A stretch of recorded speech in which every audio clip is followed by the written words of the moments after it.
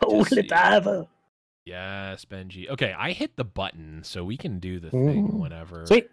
I don't even. Did we have the song back then? Ooh, I don't know, Swim. Was the last time you were on? Was it pre-intro? It might have been. I don't remember an intro song, but it was also long enough ago that I don't remember anything at all. Yeah, that's true though. Me true. Either. Well, I mean, I guess we're just gonna do this then, and maybe you'll remember if you've heard the intro song or not. I don't know. Although I have to. Sometimes it just sneaks up on you. Yeah, it's like sometimes it just is there and you don't expect it. Yeah.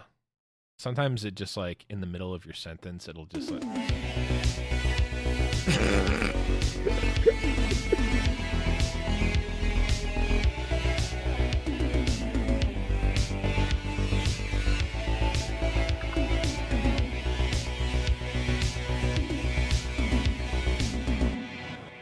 Hello, everyone, and welcome to another episode of Rune Terrible Radio. I am Blevins. With me, as always, is Saucy Mailman. What's up, buddy? What's going on, my friend? Oh, all sorts of stuff. As we have we were talking about this, one of our earlier guests returning, the legendary Swimstream. What's up, buddy? Hello, boys. What's going on? It's going good, dude. Hey there, big boy. I don't know why I went there with that, but this is. Hey there, big boy. I'm just setting the tone for the rest of this episode, because we're just gonna have a little bit of fun with it. I've got our show notes, which have a whopping, I think, 2 lines of actual content in them, and a link to the Mobalytics page with all the new cards, because that's what we're gonna be talking about. Yeah. So happy to have you back on, Swim. Yeah, absolutely. I mean, it's good timing. I love being able to talk about, all these new cards, theorying out the meta and stuff like that. Yeah, it's gonna be super fun to do that, and we will be doing that for most of the show. But I just got a little bit of housekeeping because this is a special episode, not only because Swim is here, but also because Riot Games and the Runeterra team have been gracious enough to give us 5 coin bundles to give away. So if you're listening to this live, stick around after the episode on Saucy's stream for a chance to get those. And huge shout outs to Riot for that, and promoting the community and making this feel like a cool thing on the road to the seasonal. And speaking of the seasonal, I'm a pro here. I'm setting myself up with segues. Smooth transition. Yeah. Ooh, smooth. It's like I've been doing this 63 episodes. Swim and I are going to be on the broadcast for the seasonal playoffs this weekend, which is pretty cool. Swim, this is not your first one, but it's the first one that we're both going to be on, so I'm excited. Yeah, I'm looking forward to it. It should be a pretty interesting seasonal. I actually expect there will be some surprisingly spicy lineups. We'll see.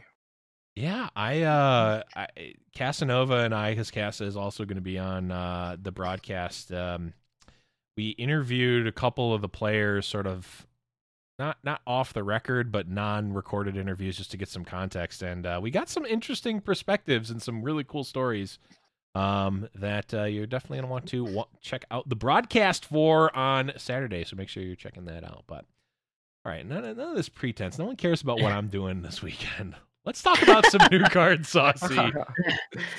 It's funny. This is like the most exciting time. If you're a card game player, these are the times that are exciting, because right now things are a little boring and stale in the meta this specific week, because it's the lame duck meta, right? Exactly. We know next week, literally, we get all this new stuff to play with, and then we have this weekend with the big, competitive play with the seasonals going right into new cards. So like leading up to that, it's just like, how many times can I play against Thresh Nasus in a week? Like, so I'm excited for new stuff. I'm so ready. Mm-hmm. Yeah, I figured out a name for the Thresh Nasus deck. Skarzak and I came up with the name on the Swiss broadcast. We're calling it Sleigh Ride. Oh, okay, all right, that's cute. Because there's like sleigh trigger. Anyone? Oh well, now it's not. Since you explained it, now I explained it. Now no one gets it. But. Yep. Should we just start at the beginning, or do it? Yeah, let's just. I mean, we got We got time. Let's talk Yeah, about let's- it all. Screw it. Let's talk about some stuff. I mean, we haven't gotten a ton of stuff yet, so I think we've only gotten one new card, right? And that's Chip. Yeah, Chip is the only new card to Oh my talk God. about. Let's talk about that for about an hour here. Yeah. So we're talking about all of them, right? Yeah. You know, all, Yeah, let's all of go. them that have been officially revealed. Yeah. Oh man. Oh, there's so much to break down. All right, Swim, let's go. Start it off. Oh, I mean, right off the bat with Chip, you know, I mean, since you guys, unless we're doing these in a specific order, No. Go wherever. everyone loves Chip. He's nuts. He's a cute little rock boy. Presumably Malphite will be his big rock brother. You know, I mean, he's cute. I mean, the thing is, what else is there to say? We haven't seen Malphite, so we have no idea how this synergy is even gonna play. Right. Yeah. Well, I mean, he's Bark Beast, right? He's Targon. He's the landmark Bark Beast. Landmark Beast. There we go. No, Chip is better. He's too cute to be a beast. But I mean, Bark Beast is a card that sees a good amount of play in the deck that is built around, not around him specifically, but that he synergizes with. So theoretically, maybe we could see Chip, I mean, make a dent in the meta, or at least be in a meta deck potentially. It's very possible. Conditional 1-mana 3/3s have a great track record, as Jagged Butcher is also Yeah. pretty sweet. I'm dating myself here, but anyone remember Wild Nicodle? That's a Yeah. good old Shards of Alara. Only It's a good card, though. Only It's boomers just a good remember card. Wild True, Nicodle. though. And True, we've also we can talk about some of the more boring. Well, they're boring now, but we don't know what they. I don't know know. what We they're started doing. with the best one, Yeah. so Yeah, it's all downhill, but that's yeah. fine. Blade, 1-mana 1/1, obliterate me when I leave combat. Non-collectible card. Yep. And Wow. the artwork hinting at a potential champion, Irelia. I'm sure no one has been thinking I that. don't even think it's a potential at this point. I mean, We're she's getting literally Irelia? in the art of the card. Just shh, don't tell anyone. Shh. Oh, yeah. Yeah. As we saw in the heard it here first, folks. Yeah, you heard it here first, not from the preview video that had Irelia in it that Riot put out. You know, I really like Blade. I mean, obviously, it's not a real card, but I like the hint that Blade is giving us to what Irelia might do when we get Irelia. Because, I mean, there's one of a couple ways this will work. Either this is a card that just gets purely generated on attacks, or it's something that you can kind of like collect and block with. But I think the former is more likely. Well, yeah, because the first thing is, and you bring up a good point. The first thing is like, well, why didn't they just give this ephemeral, right? Because this is kind of what ephemeral is. but- Exactly. And here's my theory. Okay. I think the reason they didn't give this ephemeral is because Irelia is going to summon a lot of blades, and they didn't want it to be too crazy with some of like the death triggers, like Prankster or any of that. So Oh. Yeah. I think Irelia might actually be something along the lines of summon 6 blades when I attack. Because I know that in League of Legends she has like 6 blades. Gotcha. That's my prediction. Attack, remove me Okay. from combat, summon 6 attacking blades. Now that could be interesting. It could also be really bad depending on, because like depending on what she is, and because like that's your whole attack. I don't know. Yeah. That could be interesting. Yeah, exactly. It's like a slower, like she doesn't fight herself, but she sends the blades out for her in like Right. a passive way. Interesting. Yeah, I mean, like this is all prefaced with, of course, like We we have don't no know what idea. she does. In this. Yeah, exactly. We're I'm just making pulling stuff this up. out of my ass, but Yeah. I mean, it does make sense, right? You know, a little bit. Yeah, for sure. Well, I think it's going to be, if that's the case, the actual combo that everyone should be afraid of is obviously Irelia Von Yip. Oh yeah, Big blades. They've turned into swords. They've turned it's into a ward. swords. Yeah, I mean, if there's a lot of swords attacking, that would actually be pretty insane. Some cards that we've got a little bit more context to now that we've actually seen Zillion, right?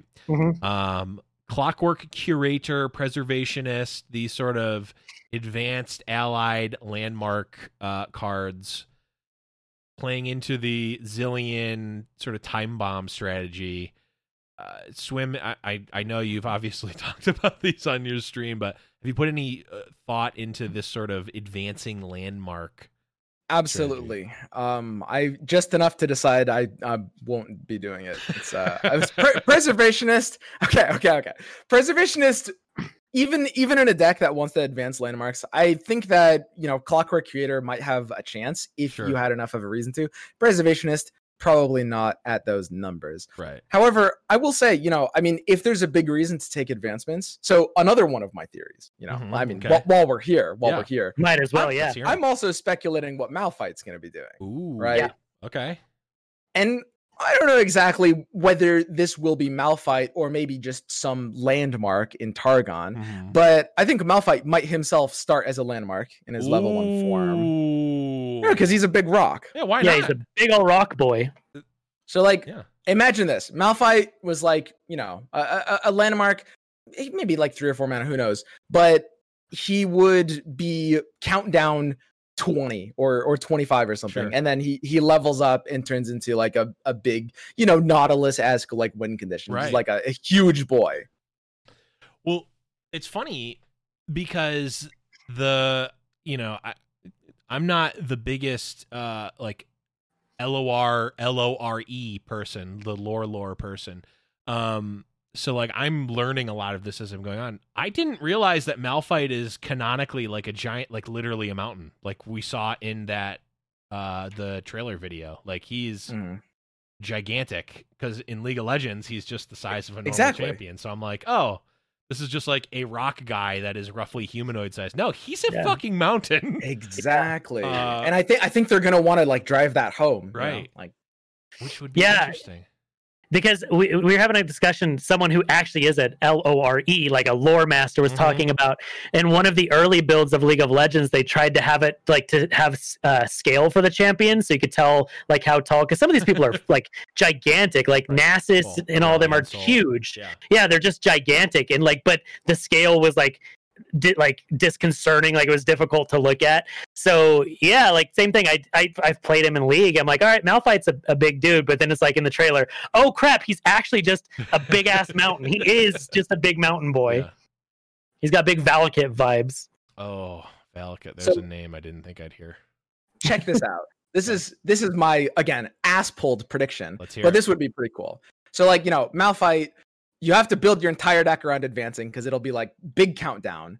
And then, if he was basically 1 attack, win the game. So 20 or 30 attack, Pursuit of Perfection levels. Yeah. But instead of having Overwhelm, he has attack, stun the entire enemy row.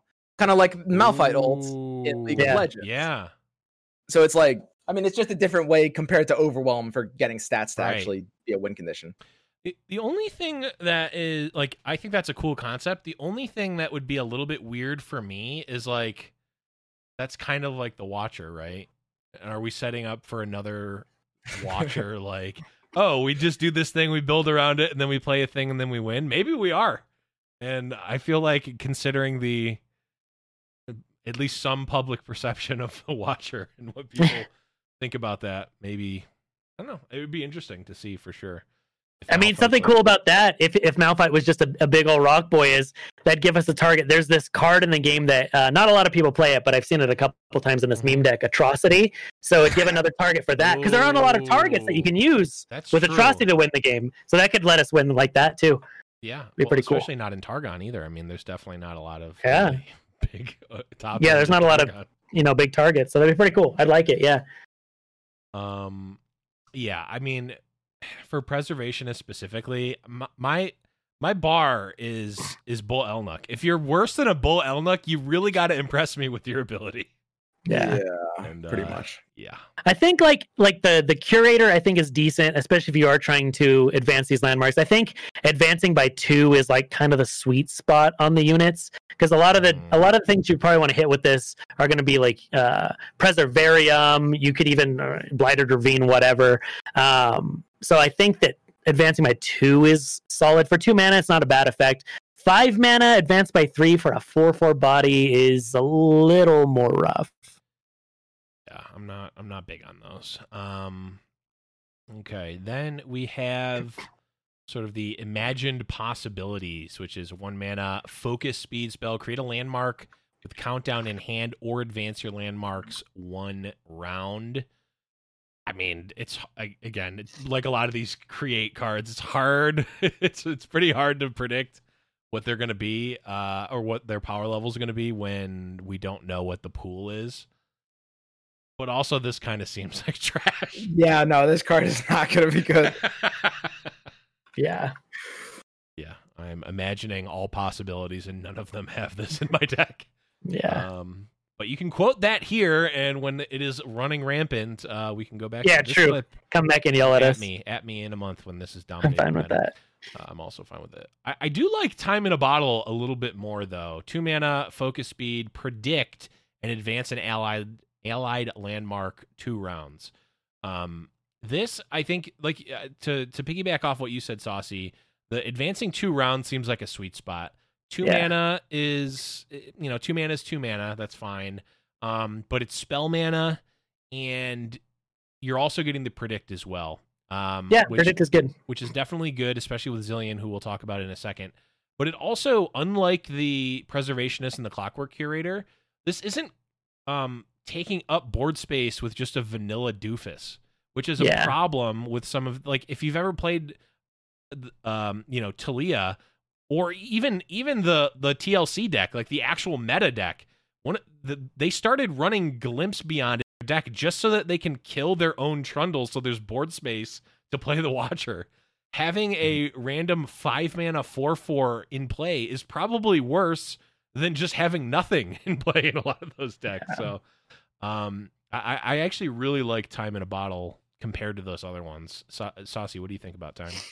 Yeah, I think it's an all right card. It really just depends on how good the countdown landmarks you have available are. I see these and I just think I always go back to Preservarium because it's like my pet card and I just love it. And I just like drawing cards. So I'm down to do this to draw an extra card real quick. It's all right. Predict is good though. I think this works probably better in a slower deck, but it's decent. Time in a Bottle is the strongest out of all the advanced and allied landmark cards. Yeah. Easy. Yeah. I agree. It's the best out of all of them. And yet it is a common, whereas some of the other ones are rares. Not that has ever mattered. But... The next one's an epic. Yeah. The Clock Hand, 8 mana. Wait a second, this is a 4/7? I thought it was a 7/7. Wait. Its body is dog shit. I thought this was an 8 mana 7/7. Wait, what the hell is this? Oh my god. Okay, 8 Weird, mana. isn't it? 8 mana 4/7. Sure. When I'm summoned, create 2 instant sentries in hand. And those instant sentries are 0 mana focus spells. Summon a random landmark with countdown or advance a landmark 4 rounds. I mean, advancing 4 rounds could be a big thing, but you're paying 8 mana for a 4/7. I'm mauling right now. This is Shurima's Captain Farron. I don't know.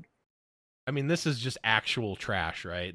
There's so it's cards like these that make me think that there's going to be some big landmark advance payoff in Targon, because we know Targon, we're getting a bunch of Targon cards, and I'm guessing it's Malphite, but it could just be a landmark, some like big thing that it's just like countdown 20 big payoff. Right. And I mean, Clock Hand could at least maybe make sense in a deck like that.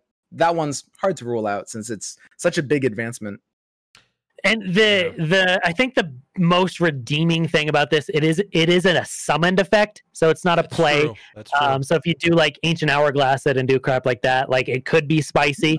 I think that's like the best line of text on the card.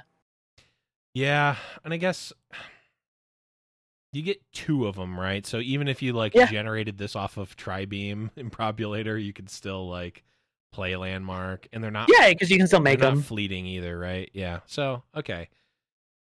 8 mana 4/7 though. Come on, I literally thought this was a 7/7, and I was still debating. It's a 4/7. We'll talk about Time Bomb in a second when we talk about Zillion. Here's a card that has been making the rounds on Twitter, and I've seen just about every opinion of this card, including like this card is busted and they immediately need to nerf it, to this card's not even good, to this card is fine. I've heard it all, and that is rare for me to see on a card. This one is Soothsayer. 2 mana 1/4 in Targon. When I'm summoned, grant Shurima. allied in Shurima. Yeah, not Targon. I'm an idiot. When I'm summoned, grant allied champions and landmarks spell shield. Where do you fall on the scale, Swim?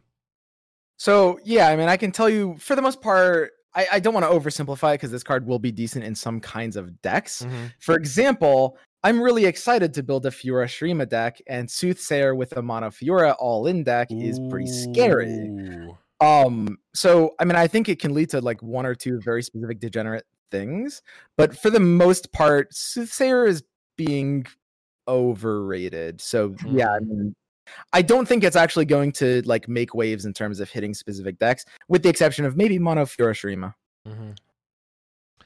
Everyone always forgets about Fiora until she comes back. Until she comes back and crushes people's dreams. And there's a couple more cards. In fact, the literal next two cards we're getting to in order that are both going to be pretty crazy in mono Shurima Fiora. So that'll be great. Yeah, well, let's just talk about them. We've got Scrying Sands, 1 mana burst speed spell in Shurima. Predict and give an ally or give an enemy -2/-0 this round. That's a value card. And then Chrono Shift, which is Zillion's champion spell. 7 mana burst speed, give an allied champion the next time I die this round, fully heal me and grant me +3/+3 instead. Man, Swim, but why are you giving people ideas with Fiora and this stuff? Like this is this is gonna run rampant. I just want to say there's very few things that are certain in this world, but when there's a new exciting patch, I'm just gonna play Fiora. And I can tell you right now that's what's gonna happen here too. Like everyone's all excited for all these new cards, and all I'm seeing is Fiora Shurima, baby. Like these cards are so perfectly positioned to turn that into an actual scary deck. And I can't wait. Well, Fiora Shurima, Lee Sin Shurima as well, potentially. Saucy, what do you think about Scrying Sands or Soothsayer, Chrono Shift? So as on brand as Swim making Fiora decks is, Soothsayer is the best Teemo support we've gotten in a while too. Teemo into Soothsayer, it's just great. True. I love it, and I've tried to make various versions of Shurima Teemo work, and it's just not there. Mostly because there's no reason to play it instead of Freljord. There's just no reason. So this excites me, and Soothsayer is good for that. Everyone's talking about, there's this line of text that says something about landmarks. I don't even know what that means. It should just say grant allied Teemos spell shield. Yeah, Saucy, I remember losing to a Teemo deck of yours once, I think. Yeah, I remember that. I remember that once or twice. Well, I mean, if you've played against Saucy in a Riot Grand Prix, Teemo's been there. Teemo's been there, and also you are literally the winningest Riot Grand Prix player across all games. Technically true is the best kind of true. Technicalities are the best. No, I think Scrying Sands is good. Like it's a good combat trick. It's burst speed. The burst speed is what's really important. 1 mana burst speed gives something -2 attack and predict. It's great. Card's awesome. Yep. Yeah, and all this new predict, obviously, maybe Kahiri. Is Kahiri not a meme anymore? Is Kahiri? That's not a card. It's not a card. Why not? But in the people love it Zillion too much. reveal video, he was there, and they showed. Because why was he there, Blevins? What was the last card they played? Atrocity. Because they needed more reasons for people to play Atrocity. Underplayed card. True. You gotta push those old cards. Yeah, those old cards people aren't playing. Speaking of old cards, not old as in the age of the card, but the age of the champion in the card. Zillion, 1 mana, 2 mana, 1/4 in Shurima. Create 4 time bombs in your deck, then predict. It levels up when you've destroyed 2 allied time bombs. Leveled up, he is a 2-mana 2/5. Round start, create a fleeting copy of each non-fleeting card I saw you play last round. And when you play the leveled up version, you create 4 time bombs in your deck and then predict like the unleveled version. This card seems like it has the potential to do very broken things. Yeah. Yeah, I think like I'm personally really excited for this card myself, for this champion, just based strictly on how cool and interesting it is.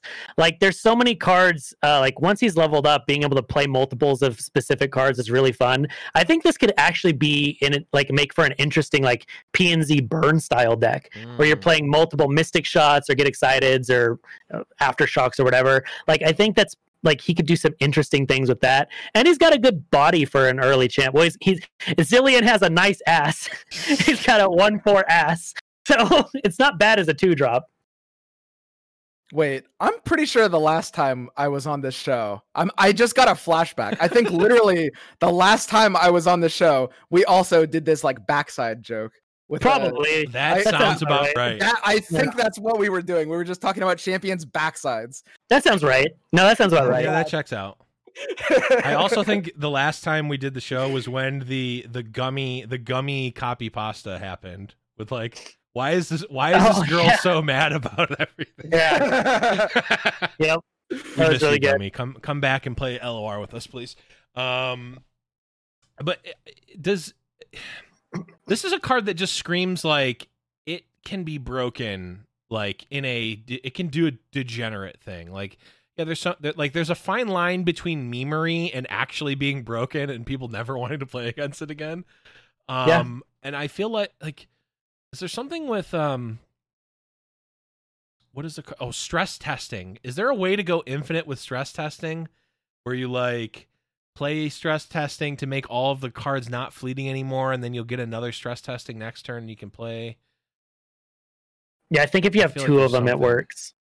Yeah, I mean, I guess that doesn't really matter because you don't have infinite mana, but like, which I guess if you did, that'd be cool. But yeah, but I mean, if you were to commit to something like that, I mean, all you need is a few Mystic Shots, and if you're Mystic Shotting, 2 or 3 times a turn, gets pretty decent. Especially if you have something like an Ezreal out there. Yeah. Oh, we also didn't mention what the time bombs actually are. Shuffles into decks. That's actually probably pretty big. Yeah. Maybe the most important thing about them. Yeah. Time bomb is a 2-mana landmark.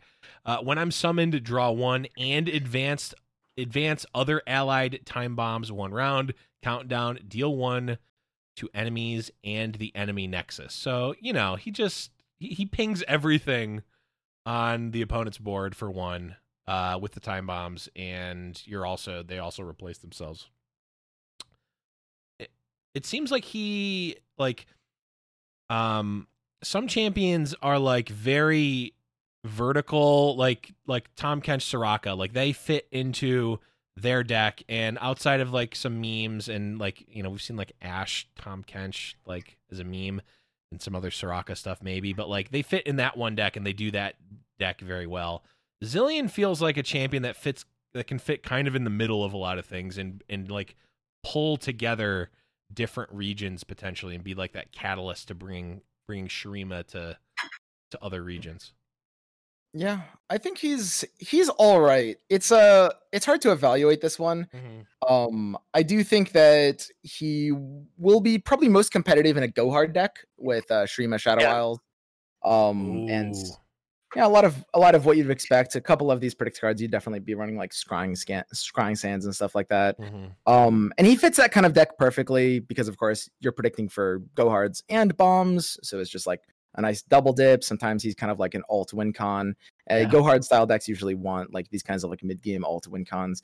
So that'll be all right. But for the most part, Zilean feels pretty tricky to fit into most kinds of decks game plans. Yeah, I mean the cost of playing him is that you have what is that card called? Vanguard Squire? No, Vanguard. What is the horn guy? Oh, the two mana, just a 2 mana 1/4 blank. Like you have to play that card, right? Granted, yes, Vanguard Lookout. which is like, that is a cost, right? That is taking you're using 3 of your champion slots on Vanguard Lookout at least at some level. So I don't know.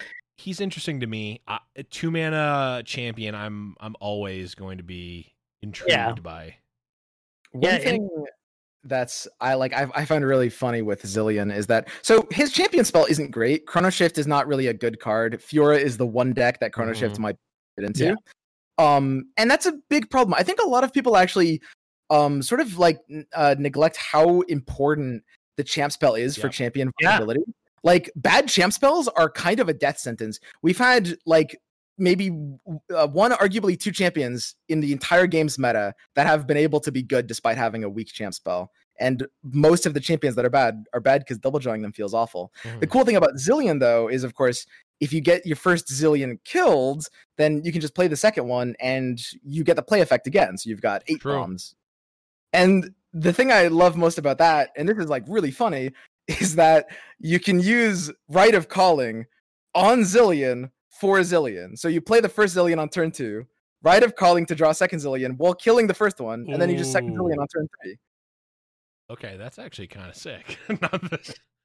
In slower matchups, like control-y kind of stuff where you just want to accelerate your win condition, if you can turn Zilean's level into a cohesive win condition, it's better than it sounds, at least. Yeah.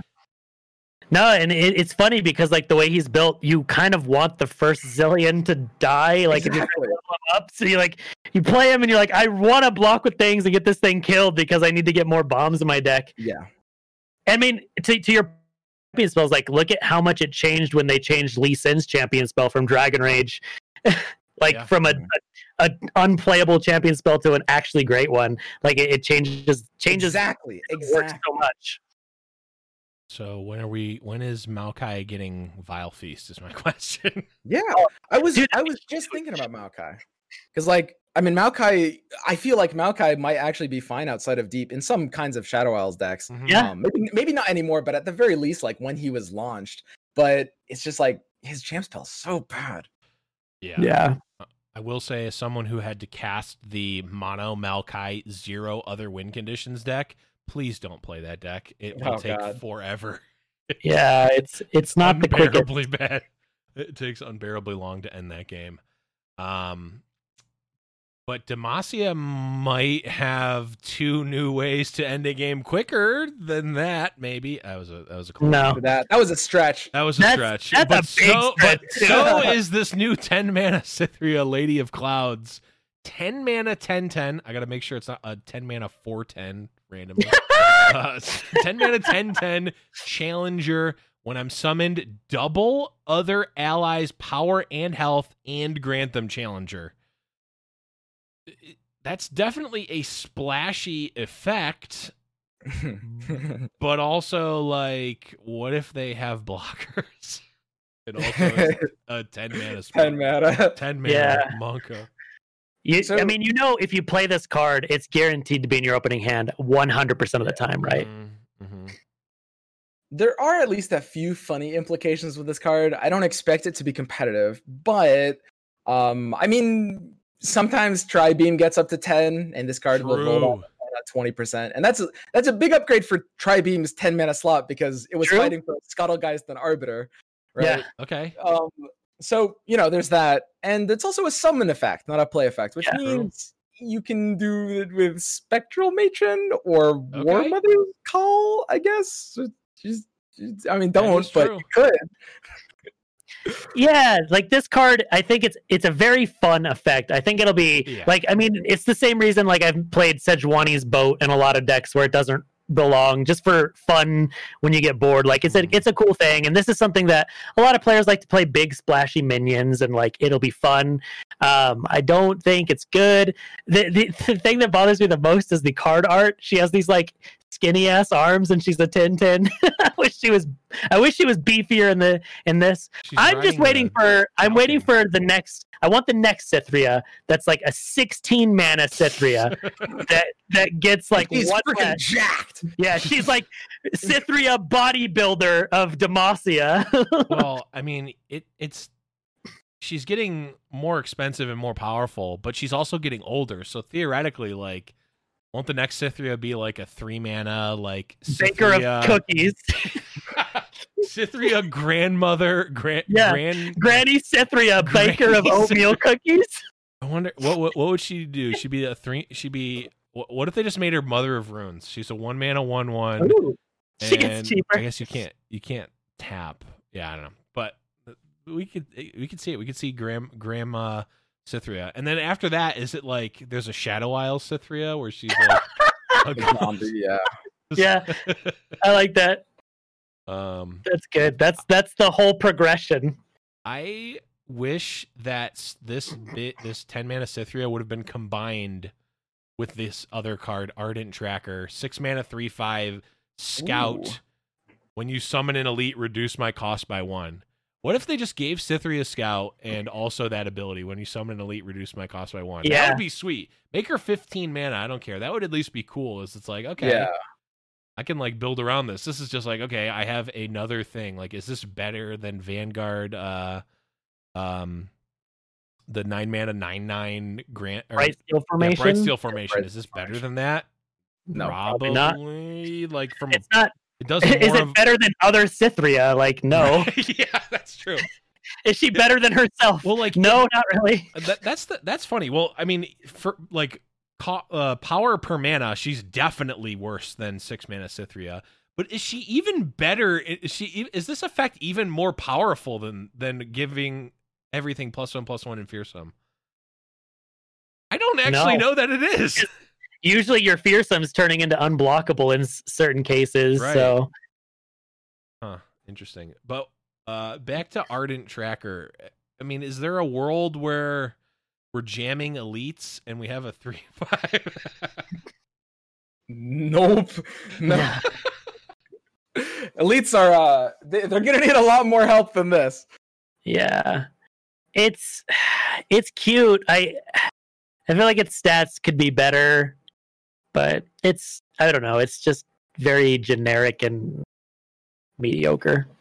Yeah. Well, let's see. If you have this in your opening hand, you go turn 1, 1-drop, turn 2, 2, 1-drops, and then turn 3 it would cost 3. That's like the best case scenario, and a 3-mana 3/5 Scout is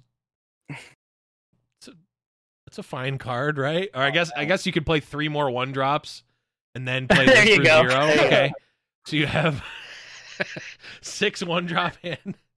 There's only one 1-drop elite, right? It's just Cythria. Oh, you're right, because the 2/2 triggers off Isn't of an elite. Yeah. It's not an elite, and then okay, you have to use counterfeit copies, and then you make more Cythrias. But then you don't have it. But then you don't have the mana. So I guess the real problem is like this. Swim's dying on the inside. The counterfeit Cythria deck. Let's go. No, if we're gonna be using counterfeit copies, we're gonna be using them on Korean sump workers. Shirian. I have no idea. I've been saying Chirian, but I don't know. I like to say it every way in the same sentence, because then people get really mad no matter what. Kyrian sounds cool. Korean does kind of sound cool. I don't know. So before we talk about what the card does, this is a discussion that needs to happen, because we had like a 2-hour discussion on this today. What are these? Because they're not Yordles. Are you sure they're not Yordles? Yes, because we looked into it and they have too many fingers to be a Yordle. Yordles specifically need to have 4 fingers. Okay. These have 5 fingers, so they're not Yordles. They look like bat people. What are they? They're cool. Just wanted to plant that. They're Kyrians. It's just really cool. Oh, okay. Multiple people in chat are saying Bat Vastaya. Those words barely mean anything to me. Yeah. The Vastaya are like the animal people, right? They're like Aries of Vastaya, right? Oh, okay. They're the furries. Okay, they're the furries. So these are like they're the bat furries. These are like Chempunk furry gang. This card's becoming more and more terrifying the more I'm Chempunk furry gang. Chempunk furry. Anyhow, it is a 2-mana 1/2 elusive. When you summon another Kyrian Sumpworker, obliterate me and transform allied Kyrian Sumpworkers everywhere into Sumpwork Posses. And Sumpwork Posse is a 2-mana 4/2 elusive, attack, deal 1 to enemies and the enemy nexus. Is it just me, or is this the best card we've seen so far? Like, it probably won't end up the most competitive, but it's not bad. It's so this is a weird card. You have to read it like a couple of times at first. Like it's just there's a lot. So it's the second time you play it, second one you play, the first one gets obliterated and you get the upgraded version, right? And then the third time you play it, it's just the upgraded version. Yeah. Right. So to be able to get good payoff out of this card, you need to play it 3 times to get Posse twice. And I think it's around the third time you play this card where it starts to pay off. Mm-hmm. Like the second Posse being worth like 3 2-drops roughly. Mm-hmm. And that will definitely be pretty tricky. But where this card might be pretty scary is Shadow Isles with Stalking Shadows and Fading Memories. Yeah. Yeah. The Fading Memories is interesting. You'd have to play it pretty aggressively, though, right? Because if you it doesn't work the way you want it to with the first Fading Memories, right? Yeah, exactly. The real one will get obliterated, and then you'll have the ephemeral Sumpworks Posse, which will die. So you'll end up with nothing, right? So what's really interesting is we don't know for sure. True. In Runeterra, there's 2 kinds of transform effects, and this is like a weird hidden rule, but. Basically, if a unit transforms itself, it keeps all modifiers, any buffs in any way. If a unit gets transformed by another card or another unit, it's a reset. So like Mystifying Magician, for example, completely resets all modifiers. And the devs' reasoning behind this, they were saying because they wanted like the self-transform to be analogous to a champion level up. And of course, champion levels up, it keeps modifiers. So what that means is if we're reading this word for word and we're trusting the wording, it is this Kyrian Sumpworker that is going to transform the second one you play. And if that ends up being how it mechanically works, it will lose modifiers, which means you would be able to use it with Fading Memories and lose the ephemeral. In theory. But if that's the case, then all of a sudden, this looks a lot better. Yeah. Well, I've asked one of the devs. We might get a reply back, but this is a really, really interesting mechanic that will kind of make or break this card a little bit. We already have iterative improvement, right? Obviously you're investing in more mana, but that is it's sort of there. I guess it's really going to depend because like you're not a competitive deck will likely not be like, okay, you're going all in on specifically Kyrian Sumpworker and like everything in your deck is based around that, and that's the only win condition. Yeah. It'll be like, are you playing PNZ Shadow Isles like Burn, or are you playing like PNZ Ionia Elusives or something like that? Or Targon or whatever. I don't know. So definitely could be interesting. Yeah. It's an interesting card. The best build will probably be just like aggro Shadow Isles PNZ would be my bet. It's exactly like you mentioned. You don't want to build your entire deck around this one specific concept.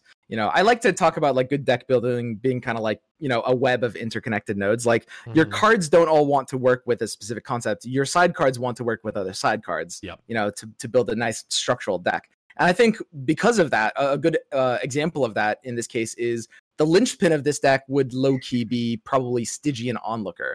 Because Onlooker fits into the aggro game plan, the speed. It's a justifying card for like Stalking Shadows combos and Fading Memories combos. You'll get a lot of early chip damage in with it. So like that would be something that ties the deck together and helps like flesh out those hands. Yeah, I mean, I'm excited about this card. I mean, you're basically creating Misfortune, right? You're creating You're creating a non-champion version of unleveled up Misfortune, which is certainly, I mean, yes, it costs you 2 cards to do it, but even like a 2-mana 1/2 elusive is definitely not playable, but like it's kind of almost close, depending on the deck. But yeah, how many people have you had pop around and be like, "Oh my god, they printed a 2-mana 4/2 elusive power creep"? Had so many of those today. I'm like, no, calm down. Read how it works. I saw read a how it couple works. of people do that. It's like, why would I even play the first one? It's like, although, yeah, just play the second one first. Yeah, it's much better. If you Why would I? Yeah. Although for what it's worth, the first time I saw the treasure cards, I thought they were cards you could put in your deck, and I'm like, and what was they weren't going to do power creep, but is this not 24 power for 5 mana? Yeah. What was it when they showed I forgot the stupid name. It's the guy that gives all of your big dudes overwhelm as like an aura effect. He's transformed into it. Oh, yeah. People were like freaking out about that too. I remember that. Yeah, because they showed the transformed version first. Yeah. Right. It was so weird. We're like, wait, hold on, this card seems okay. I do. So my favorite part about the Kyrian Sumpworks man's guy that we're talking about is Swim asked developers about the transform effect and like how it works if it keeps the buffs and whatnot. I'm over here asking the developers why Fizz has 3 fingers and is a Yordle. That's the thing I did today. I'm like, hey, can I get confirmation of why Fizz is a Yordle and has 3 fingers? Because I'm on the wiki and they're talking about Yordles needing to have 4 fingers. We need these are the answers we need. But seriously, I it's don't important know that we can move on without these answers. Probably not. Isn't there's like a whole thing where like Yordles only present themselves with like a disguise, and like very few people have ever seen what a Yordle really looks like? I don't know. There's something there's something there. I've seen it before. Might have been retconned. I don't know. Anyway, speaking of a great disguise, let's talk about Adaptron 3000 and his sweet mustache. Oh my god, I didn't realize he had a wait. Yeah, he's got It's like a little Heimerdinger. Yeah, it's a little Heimerdinger. Oh, Yep. I didn't realize what it was. It's I just looked at it. I adorable. thought he was like a bowl of French fries. It did look like, I'm like, oh, it's the McDonald's card. Dick. But So yes. it's the 1 mana 1/3 Piltover and Zon. It's a tech. It's got the tech tag on it, and it's when you summon a tech, we share keywords. Cute. Okay.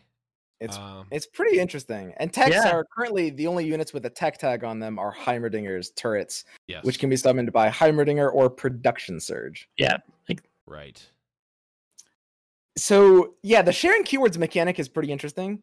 Basically, it'll end up being, like the first Production Surge, Heimer Tech unit, whatever you summon, will just give its keyword to Adaptatron. Mhm. The second one you summon, Adaptatron will take its keyword and then give it the first one's keyword. The third one you summon will take the 2 keywords so far and give it the third one. So it's not like give it all. It doesn't give all of your text, Right. all of each Yeah. other's keywords, but the last one gets them all, and Mhm. they get more and more as you play more and more. It's kind of weird.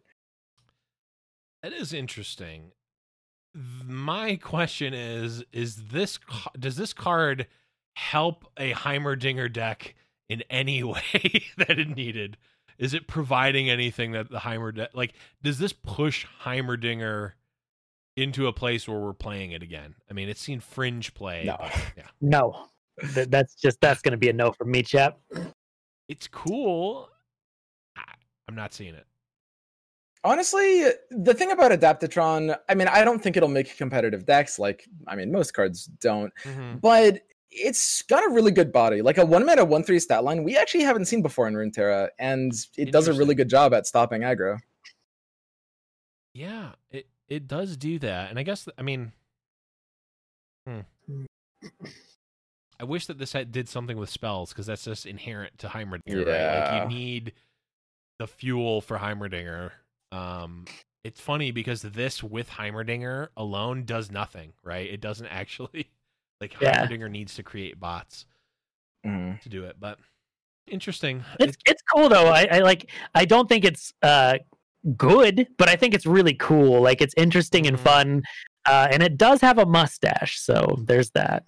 It's very cool art, and I like these cards that, like, a lot of times they do this with epics where it's like it's got a unique-ish effect, and it's like, well, we can just forget about this for X number of sets, and then all of a sudden you look back, it's like, oh, Ren Shadowblade is going to be the catalyst for this new deck because these other supporting cards came out.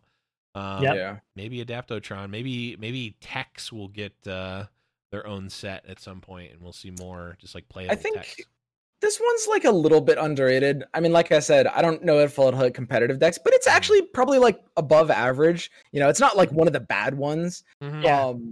Like even without Heimer, it's a 1 mana 1/3 that can sometimes pick up of buffs off of like Production Surge. Yeah. Like, okay, imagine this. Like, you know, obviously not amazing, but Mhm. you play Adaptotron on turn 1, and then on turn 2, you play Production Surge, pulling the tough attack costing 2 mana, Mhm. right? And that'll give Adaptotron tough. And then you play a second Production Surge on the same turn, 0 mana, Challenger. So now Adaptotron is a 1/3 Challenger tough, Okay. and you've given your 0/1 Challenger tough as well for free. And like, I don't know, it does have some cute curves, you know? That's all I'll say about it. Okay. Yeah. I mean, I'm seeing it.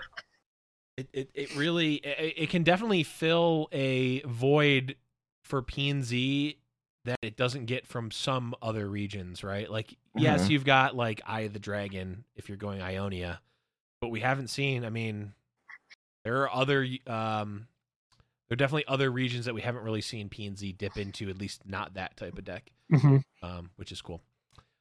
Okay, enough about you, Adaptotron, and your fantastic mustache and French fry hair. Let's move on to actually another fantastic mustache. The Incisive Tactician, 8 mana, 4/5 in Noxus. Reputation, I cost 6. When I'm summoned, rally. So we're seeing What does incisive mean? I have no idea. That's not a word you really see. That's true, because I was thinking like, oh, he's just very direct, but that's a decisive. It is. It Yeah, means exactly.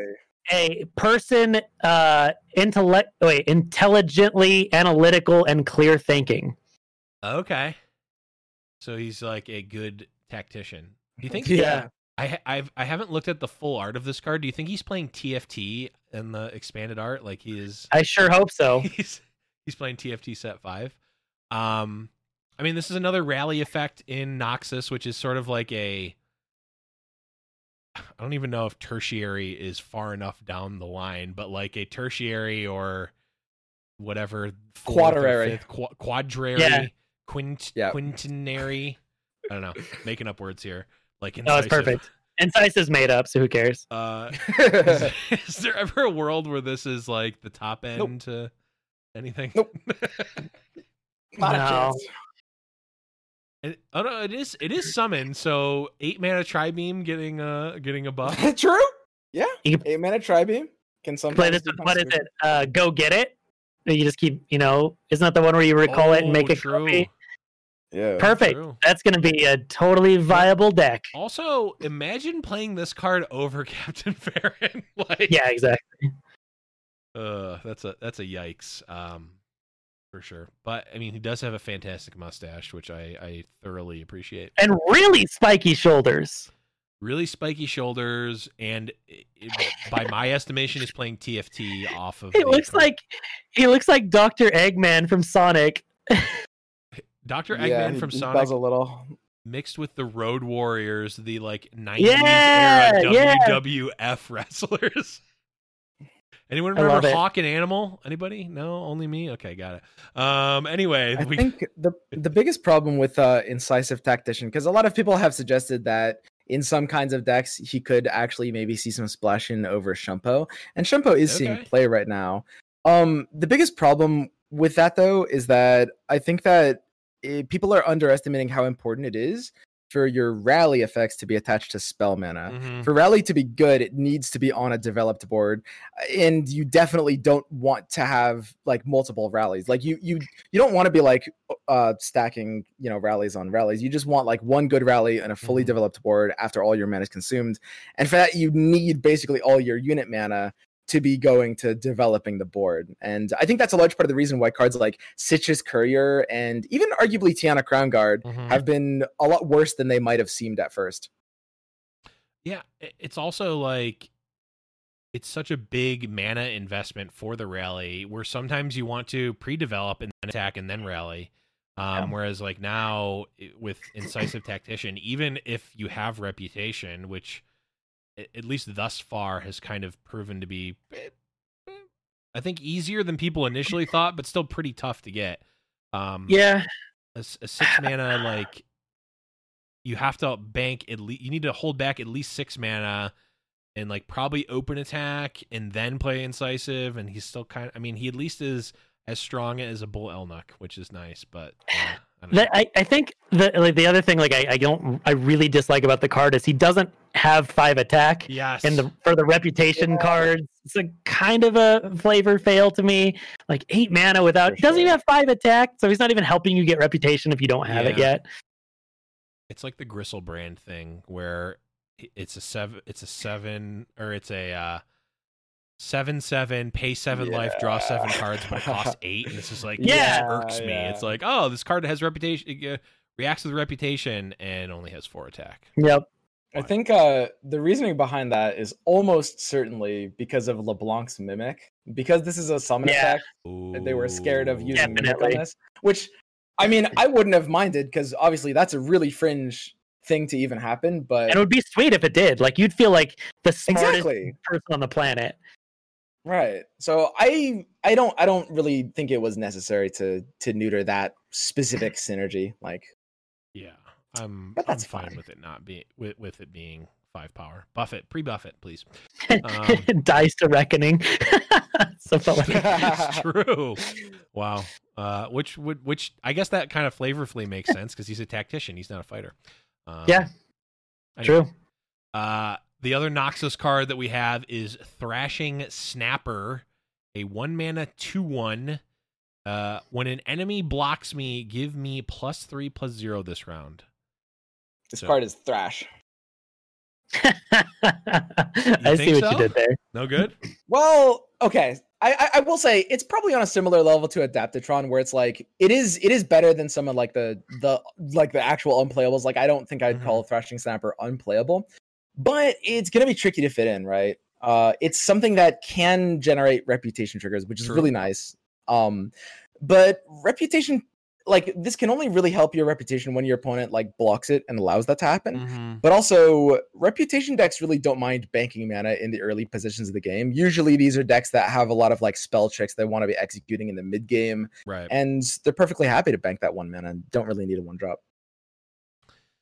Yeah. What?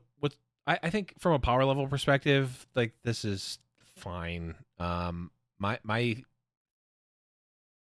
head kind of goes to like Riven, where it's like, okay, you can give it Overwhelm pretty easily. You can give it Quick Attack, and all of a sudden it's like, all right. But also they can just not block it, right? So yeah, exactly. What's really disconcerting to me is like, why is this card an epic? Like, that is bizarre on every account. Yeah, because like, it's not broken or overpowered in like Expedition, so that part wouldn't make sense. But like, when we were talking about Adaptatron, it's like, oh, these epics are these like unique, crazy things that we can look back in 3 sets and be like, oh, let's look back at this card. This is just like for lack of a better term, this is like a French vanilla card. Where it's kind of just like a vanilla card. It's just like a vanilla card that sometimes gets stronger when it gets blocked. There's no additional nuance or ability to it. Yeah, it's such a hard card to evaluate. Like, I think it's a decent card. I can't see it being like super amazing, but like it's a lot of times helping you with your Reputation, but a lot of times it's not.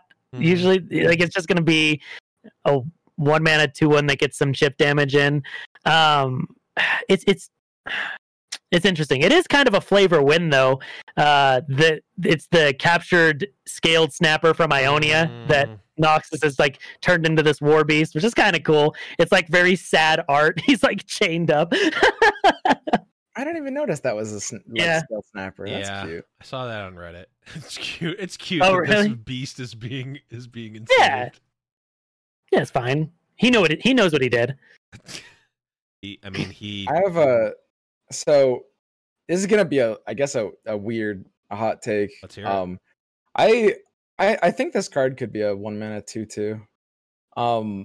I think that it would sound a little bit strong, but the thing is, Noxus aggro decks wouldn't really have a lot of reason to run a 1-mana 2/2. Mhm. Noxus aggro is like, Noxus already has like all the good 1-drops. That's kind of their region identity, right?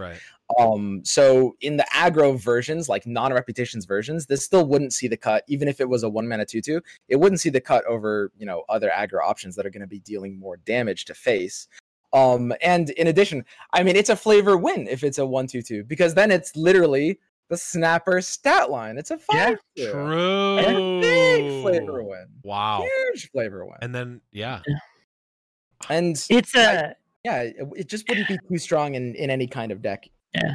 And like it's good in like the Ash style Noxus decks where you can, give Frostbite and this happens more than once, blah blah blah. But the thing is, it's like the thing I always talk about with deck building is, sure, you could fit it into that deck, but what do you take out from that deck to fit in a 1-mana 2/1? And the thing is probably nothing. So here's the thing. Like 1-drops kind of suck in Runeterra, and I think a lot of players actually kind of like don't are maybe even underestimate the degree to which that is. Like, so you guys are old school players like myself. You remember a time when Omen Hawk was roaming the lands, and that was a pretty good card. I was thinking about Omen Hawk recently, and Omen Hawk's quite a bit worse these days. I mean, people aren't running it in Ash, and it's only seeing play in some kinds of Overwhelm decks. Yeah. And I mean, I think there's a few reasons for that, but it's less about, it's not even really about that, the fact that stats don't really matter anymore. It's more about the fact that back in OG Runeterra, in Foundations patch, there wasn't a lot of reason to bank mana for early tempo swings. To be able to bank spell mana, you need to be able to capitalize it on the power turns, like turn 3, 4, maybe 5. If you're not using your spell mana before then, it's just kind of useless. And back then, there were no good combat tricks. Now we've got good combat tricks. True. Yeah. Like literally, Twin Disciplines was the best combat trick back then. That is true. It was like a 3 of. And suddenly, now that we have good combat tricks, the dynamic of the game has completely changed. Because even a lot of pretty aggressive, not like aggro, but even a lot of decks that want to play semi-aggressively, like maybe Reputation, for example, aren't really looking for 1-drops. That's the thing. Because banking mana is good in those kinds of decks. Yeah, it's very true. Yeah, the old school Bannerman, like Uno, where it's like, oh, I see a 1, I play a 1. I see I have 2 mana, I play 2. Exactly. Those decks don't really exist to the same extent that they did, or they're not as good, or like you are behind if you're playing like that. It's a really good point. No, it's true, because like a lot of those decks, like you don't want to play anything on turn 1 because you need your Troll Chant mana, you need all of that for turn 2. So.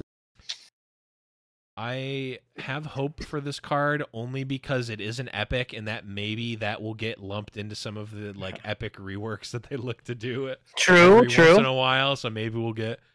I mean, you think about remember old Precious Pet, the like 1 mana. It was still a 1 mana 2/1, I think. Yep. And the next time your opponent played a unit, it was stunned. Like really awkward. Like we could see something crazy like that with Thrashing Snapper. I don't know. Who knows? Anyway, I wasn't expecting us to talk this much about Thrashing Snapper. One of the least interesting cards in the set. But I do think that this next card is very interesting for a few reasons. We're moving into Bilgewater now with Bone Skewer, 2 mana fast speed spell. An ally strikes an enemy, then moves to the top of your deck. This one's saying a lot of things that I like to see. It's like it's all right. I think it's cool. Like I think I like the flexibility of it. Like I think it's really cool. I can tell Saucy and I have the same feeling about this card. Yeah, like this allows you to do a lot of things. The very first thing I thought of was, oh, this lets me play Yordle Grifter again. Oh my god. Yeah, seriously though, like because he fixes your allegiance. In for like if you want to play a bunch of cool enter the battlefield effects, like that's cool. It's interesting. They always give Bilgewater this weird conditional like shitty removal, and it's like it's very strange the way that it works. And I think you can do a lot of cool stuff with it. I don't know if it's like great, but I think it's really cool, and I want to build a lot of stupid things with this. I think the best comparison to this card, bar none, is Homecoming, and it should be used in pretty much the same way as well. Okay. When you compare it to Homecoming, obviously Homecoming is Ionia and it's 4 mana, but in terms of like the mechanical impact, Homecoming sends it to their hand, but you also get it in your hands. This one, neither player gets the card in their hand because presumably their enemy is dying to this card. Yeah, And yours is going to the top of your deck, which is, it's kind of better than dying, but it's interfering with your own draw sometimes, which can matter. So it's effectively neutral. The only question is like, what kind of Bilgewater deck would benefit from this kind of thing? I could see it being around in deep. It's really interesting.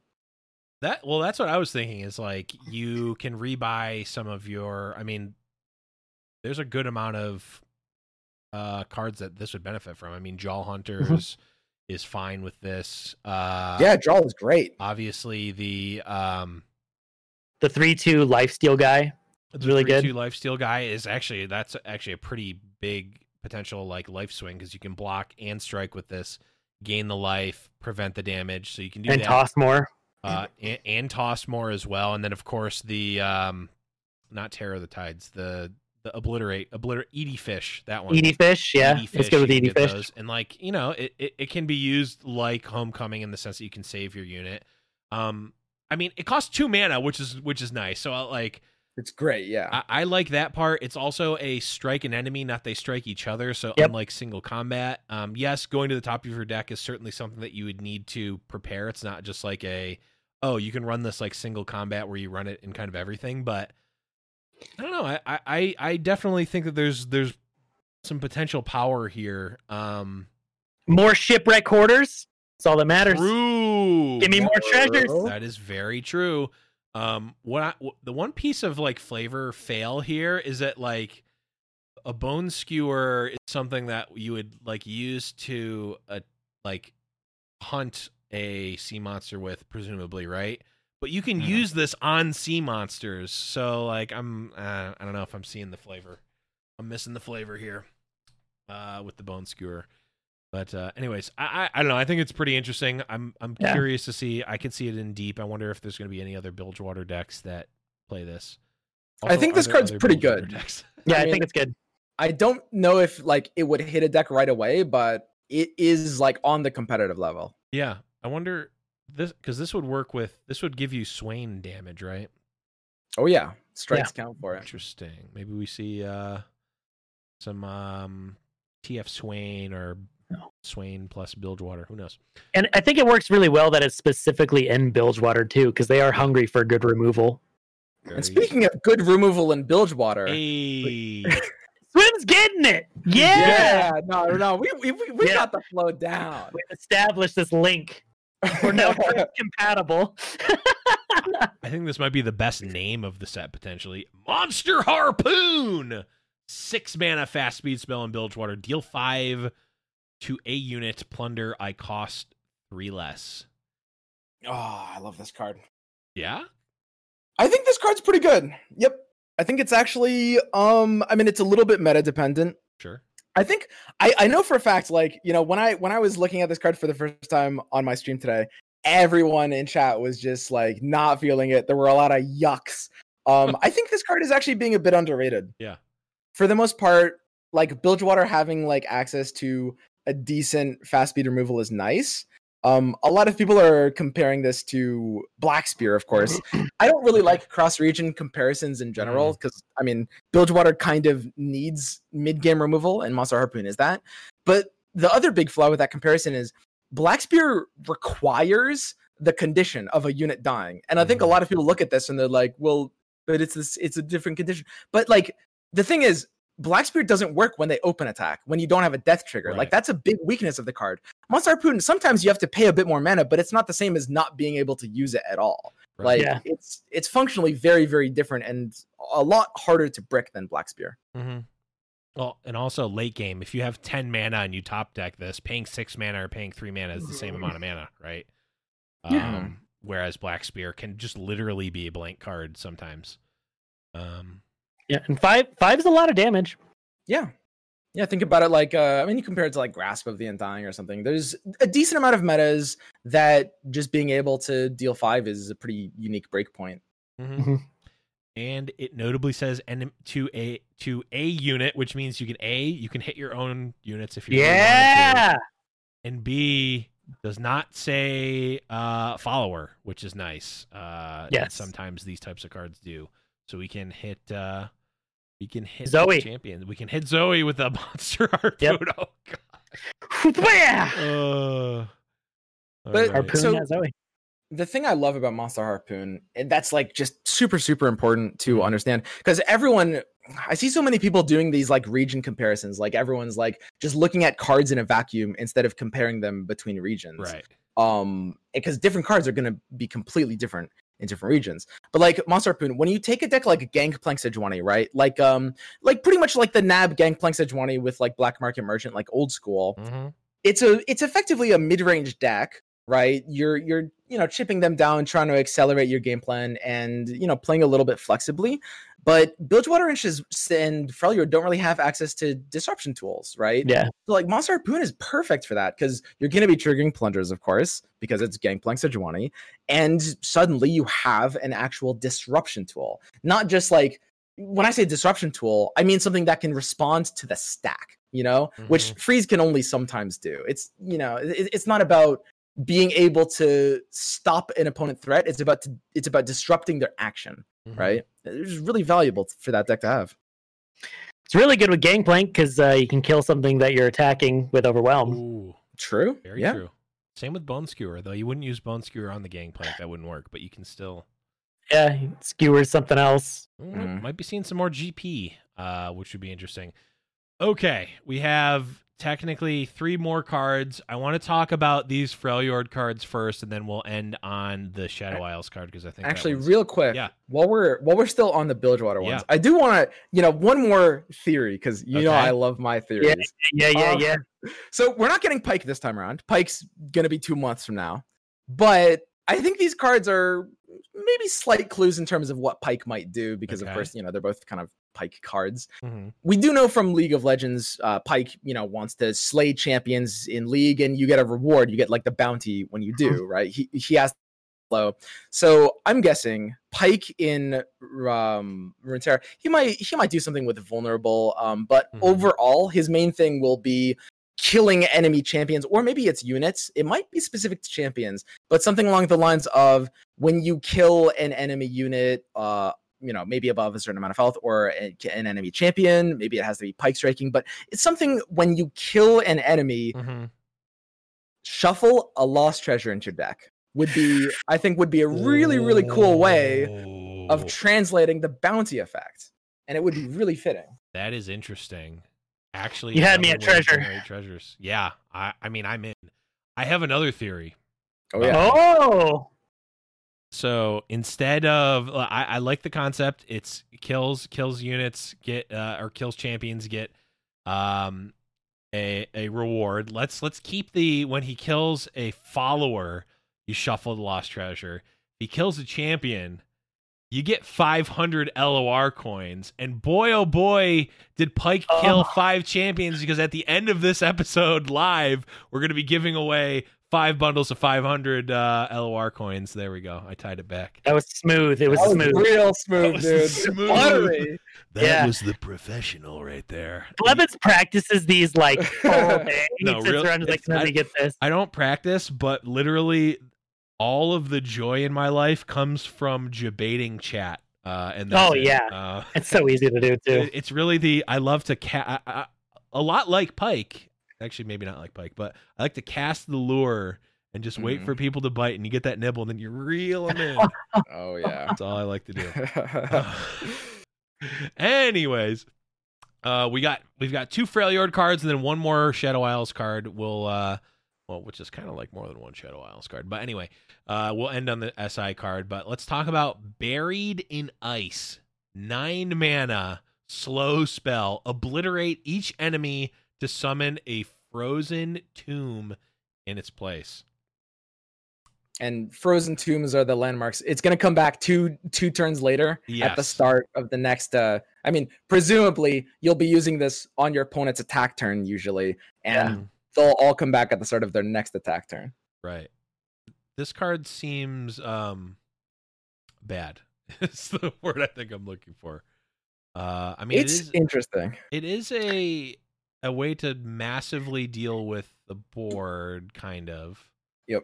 Kind of like a Ruination, I guess. I think so. I like this card quite a bit. I think if you're comparing it to something like Ruination, it's not something you play. But I like this that it opens up mass removal options and regions outside of Shadow Isles. Mm-hmm. So like Shurima Freljord has been like a pet region of mine for a long time. I think it's very cool because you get access to Rite of Negation, Preservarium again, take a drink if you're playing the drinking game every time I say Preservarium. But I think like this just in the future allows us to play regions that aren't Shadow Isles in our Freljord control decks. Exactly. And for that, I like it. I think this card is pretty scary. Okay. I think in terms of when it launches, I don't expect it to hit a competitive deck right away, but it has a pretty scary impact on the card pool, really similar to what Saucy was saying. Like, I think that, you know, we might be able to get out of Shadow Isles, and it might have some implications in like some kinds of future Freljord decks. True. I mean, it has a few cute combos. Probably not going to be the most competitive ways of using it, but combining it with It That Stares can be pretty nuts. That is true. As well as Passage Unearned is a really fun combo with this card. Now, because of course, Passage Unearned, you can use it 2 turns later when they all come back, and it'll kill all of them because they were all summoned to that turn. I want to clarify, for the most part, those are going to be meta dependent, but there are metas where It That's Theirs is good, and there are metas where Passage Unearned is good. So it just like those are just kind of like, think about it like free combos for metas when those cards happen to be good, right? Don't force them for sure. Or unless though. Well, other interesting things about it is, since it does obliterate, it doesn't trigger any death effects. So if that does matter, same with Passage Unearned, like you said, that obliterates as well. So it's not going to kill any of the units. So putting things into res pools, if that matters, things dying for Thresh, whatever, like that doesn't matter as well. So if obliterating matters over, you know, killing, and it's like a one-sided board clear as well. That's true. I think for the most part, I looked at this card at first and I compared it to Ruination, but like the more you look at the card, the more it's just completely different. Like, even though there are of course 9 mana slow spells, because Ruination you specifically want to use when you have like 1 or 2 chump blockers or maybe no board at all, right? Because you just need to, having 1 or 2 chump blockers is nice, so they are forced to develop into the Ruination, and then you wipe them and kind of win the game. Buried in Ice, it actually kind of punishes you for having an empty board. When you have an empty board, you usually can't close the game out, which means they're going to get their units back. This is a card, I mean, it might be closer to Sky's Descent, where you want to use it in like, you know, a beefy, clogged up board kind of board state, and then you can use it offensively to just end the game. It's a really powerful, unique card. So I don't know when it'll see play, but it will have a real presence on the card pool. Yep. It's a very good point. And of course, you know, Riot likes to keep the epics as very powerful, unique effects, you know, like Thrashing Snapper that gets +0 sometimes. Anyway, we've got the other Freljord card here. Succumb to the Cold, 4-mana burst spell, frostbite an enemy, summon a frozen thrall. When I first read this, I'm like, wait, it gives you an 8/8 overwhelm, and then I'm like, oh no, it gives you the landmark. I'm like, this is more expensive than Flash Freeze, and also fills your board with a card that you don't want in play a lot of the time. Yep. I'm not feeling this one. This card is dog poop. It's the thing about Succumb to the Cold, and I talked about this, which is that even in a Frozen Thrall deck, you wouldn't run this card. The reason behind that is that this card is just kind of like, the timing of this card is all wrong, is the best way to explain it. Like, even in a Frozen Thrall deck, you want to be playing Frozen Thralls in the early turns of the game, but this card is one that if you want to play it for the Thrall, it's going to force you to play it earlier and proactively. You know, Frostbite wants to be played later and reactively, and it's just like a complete mismatch. Like you're not going to want to be forced to Frostbite for 4 mana on turn 3 just to get Thrall out fast enough. Yeah. You're not wanting to have to Frostbite their 2-drop. You're wanting to have to hit their like Nasus. Yep. Yeah. I wonder if there's ever like a Magic had a lot of cards like this where it's like, you know, gigantic statted card, sometimes has an ability and is really cheap, but every turn you have to sacrifice something to it. Maybe there's a card that like eats landmarks, and if it can't eat a landmark, you have to like sacrifice it or whatever, or you lose 5 life or something like crazy. Yep. And this is you're just feeding it to that. But that still feels like, even if that were a card and this was like the inherent combo to it, it still feels like that's a bit of a flavor fail. But we'll see. Maybe there's a deck that really just wants Frozen Thralls or just wants landmarks in play regardless of their actual abilities or not. We'll see. But the last card to talk about here for this podcast is going to be the Shadow Isles card here, the Wings and the Wave, which is a 1-mana 0/1 Epic Shadow Isles unit play, and you play it as either the first wave or the last wing. The first wave is when I'm summoned, summon a prey. The last wind is a 3/3 to play me, kill an ally. So kind of like Ravenous Butcher. This card actually seems pretty insane, especially considering that Thresh Nasus is one of the top tier decks right now. Yeah. This feels like the perfect card for that deck. Pretty much. It's a pretty solid card. I don't think it'll be making 3-ofs in refined versions of Thresh Nasus. It's probably like a locked-in 2-of, though. The reason being is, you know, it provides a lot of flexibility to that deck. And, you know, it's like you said, the last wind is kind of like a Ravenous Butcher. And of course, you know, the first wave is sort of like a fading icon. So they're both a little bit worse than those individual components, though, because, you know, last wind is like a Butcher that costs 1 mana, which isn't great because usually Butcher's good because it costs 0. And the first wave is like fading icon, but it's just 2 0/1s, which isn't necessarily going to help with a lot. Yeah, I agree. It kind of reminds me of like Three Sisters, where you're like paying an extra mana for the tax, but you get the flexibility. That's a great comparison. Yeah, I love that. I think something that's important in deck building theory that I think a lot of people underrate is that cards that have a certain amount of flexibility inherently, you don't usually want to double draw. These are cards that have pretty big diminishing returns to double draw because you're paying for the flexibility that has diminishing returns, right? You want to balance in your hand between value and flexibility. So Spacey Sketcher, Three Sisters is a great one. These are cards that you often might run at lower ratios because you don't want to double draw them. What I will say is, at first glance, I thought this was absolutely busted. I think thinking about it more in Thresh Nasus specifically, now that maybe there's another deck that this is even better in, I don't know. But that deck relies so heavily on tempo, right? You get ahead, you build this insane board, you keep trading in your favor, and then you can, even if you start to fall behind, you can maybe finish the game with a Nasus, a gigantic Nasus after you've done all these favorable trades, or just kill them outright because you had a really aggressive draw. This card definitely helps do that same thing that it's already doing, and arguably maybe makes it more consistent, maybe. But what it doesn't do is it doesn't shore up any of the issues with that deck. Like, this does not help you. This is not a card that you want to top deck when you are out of cards and you've ran out of steam. This does nothing for that.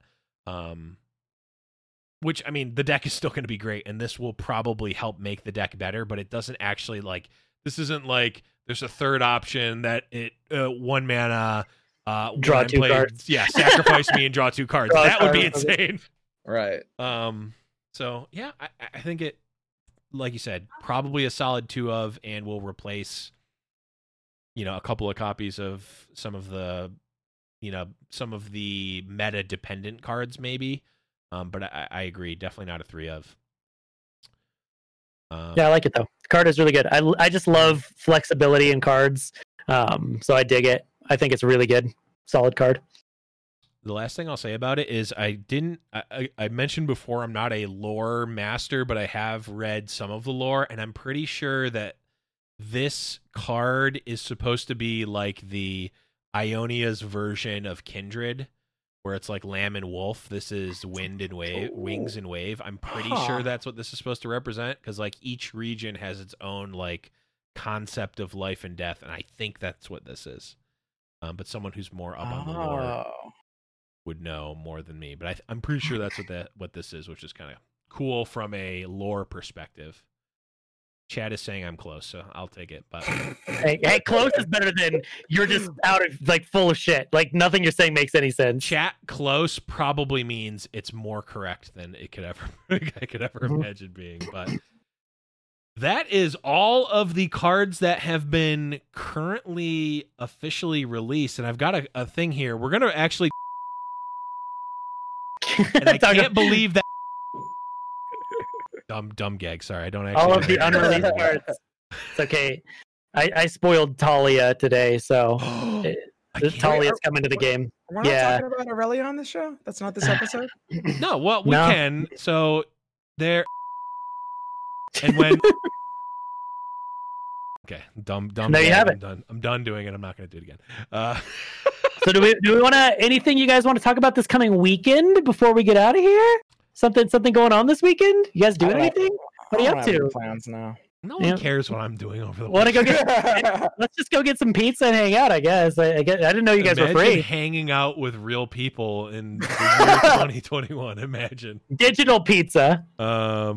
Yeah, no. Of course we jest, but Swim and I will be on the broadcast for the seasonal, which is going to be really cool. And again, huge shout outs to Riot for supporting the community and giving us the giveaway coins, which we're going to be doing after this episode in real time. Sorry if you're listening to this in podcast land. No, not sorry, because it's your fault for not being here live. But yeah, so the road to the seasonal will come to a climax this Saturday.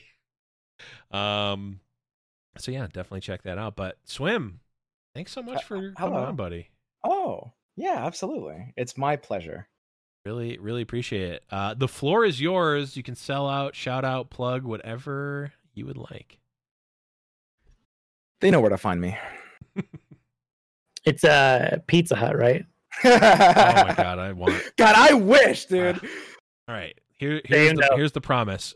Two things need to be the case. There needs to not be a global pandemic, or at least not be actively dangerous to meet with other people.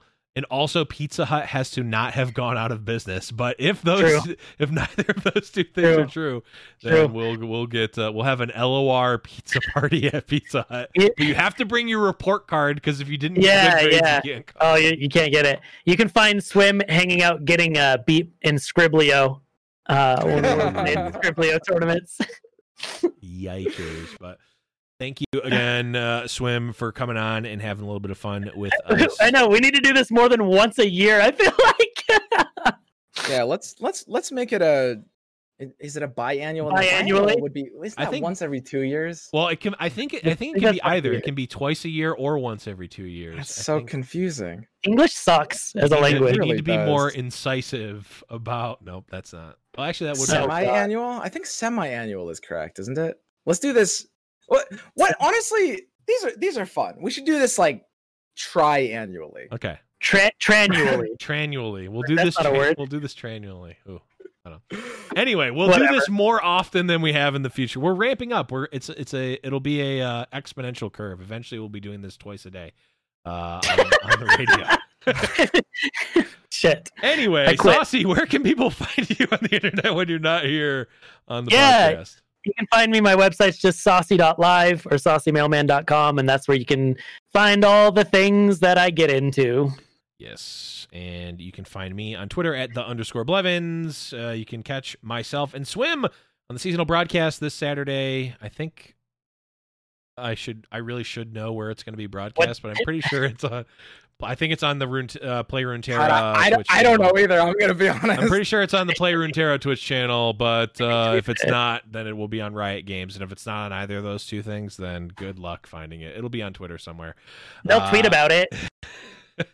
You can find the podcast, runeterrible.com, deckpicks.live. You can also go there. We're always happy to see your deck picks. Please send them to us. And if you want to join the community, discord.me/runeterrible radio. But if you're here live watching the show, stick around. Don't go anywhere because we're going to be doing the giveaway. But if you're in podcast land, thank you all for listening and for watching. But for Saucy, for Swim, I'm Blevins, and we'll be back next week to talk about more Legends of Runeterra.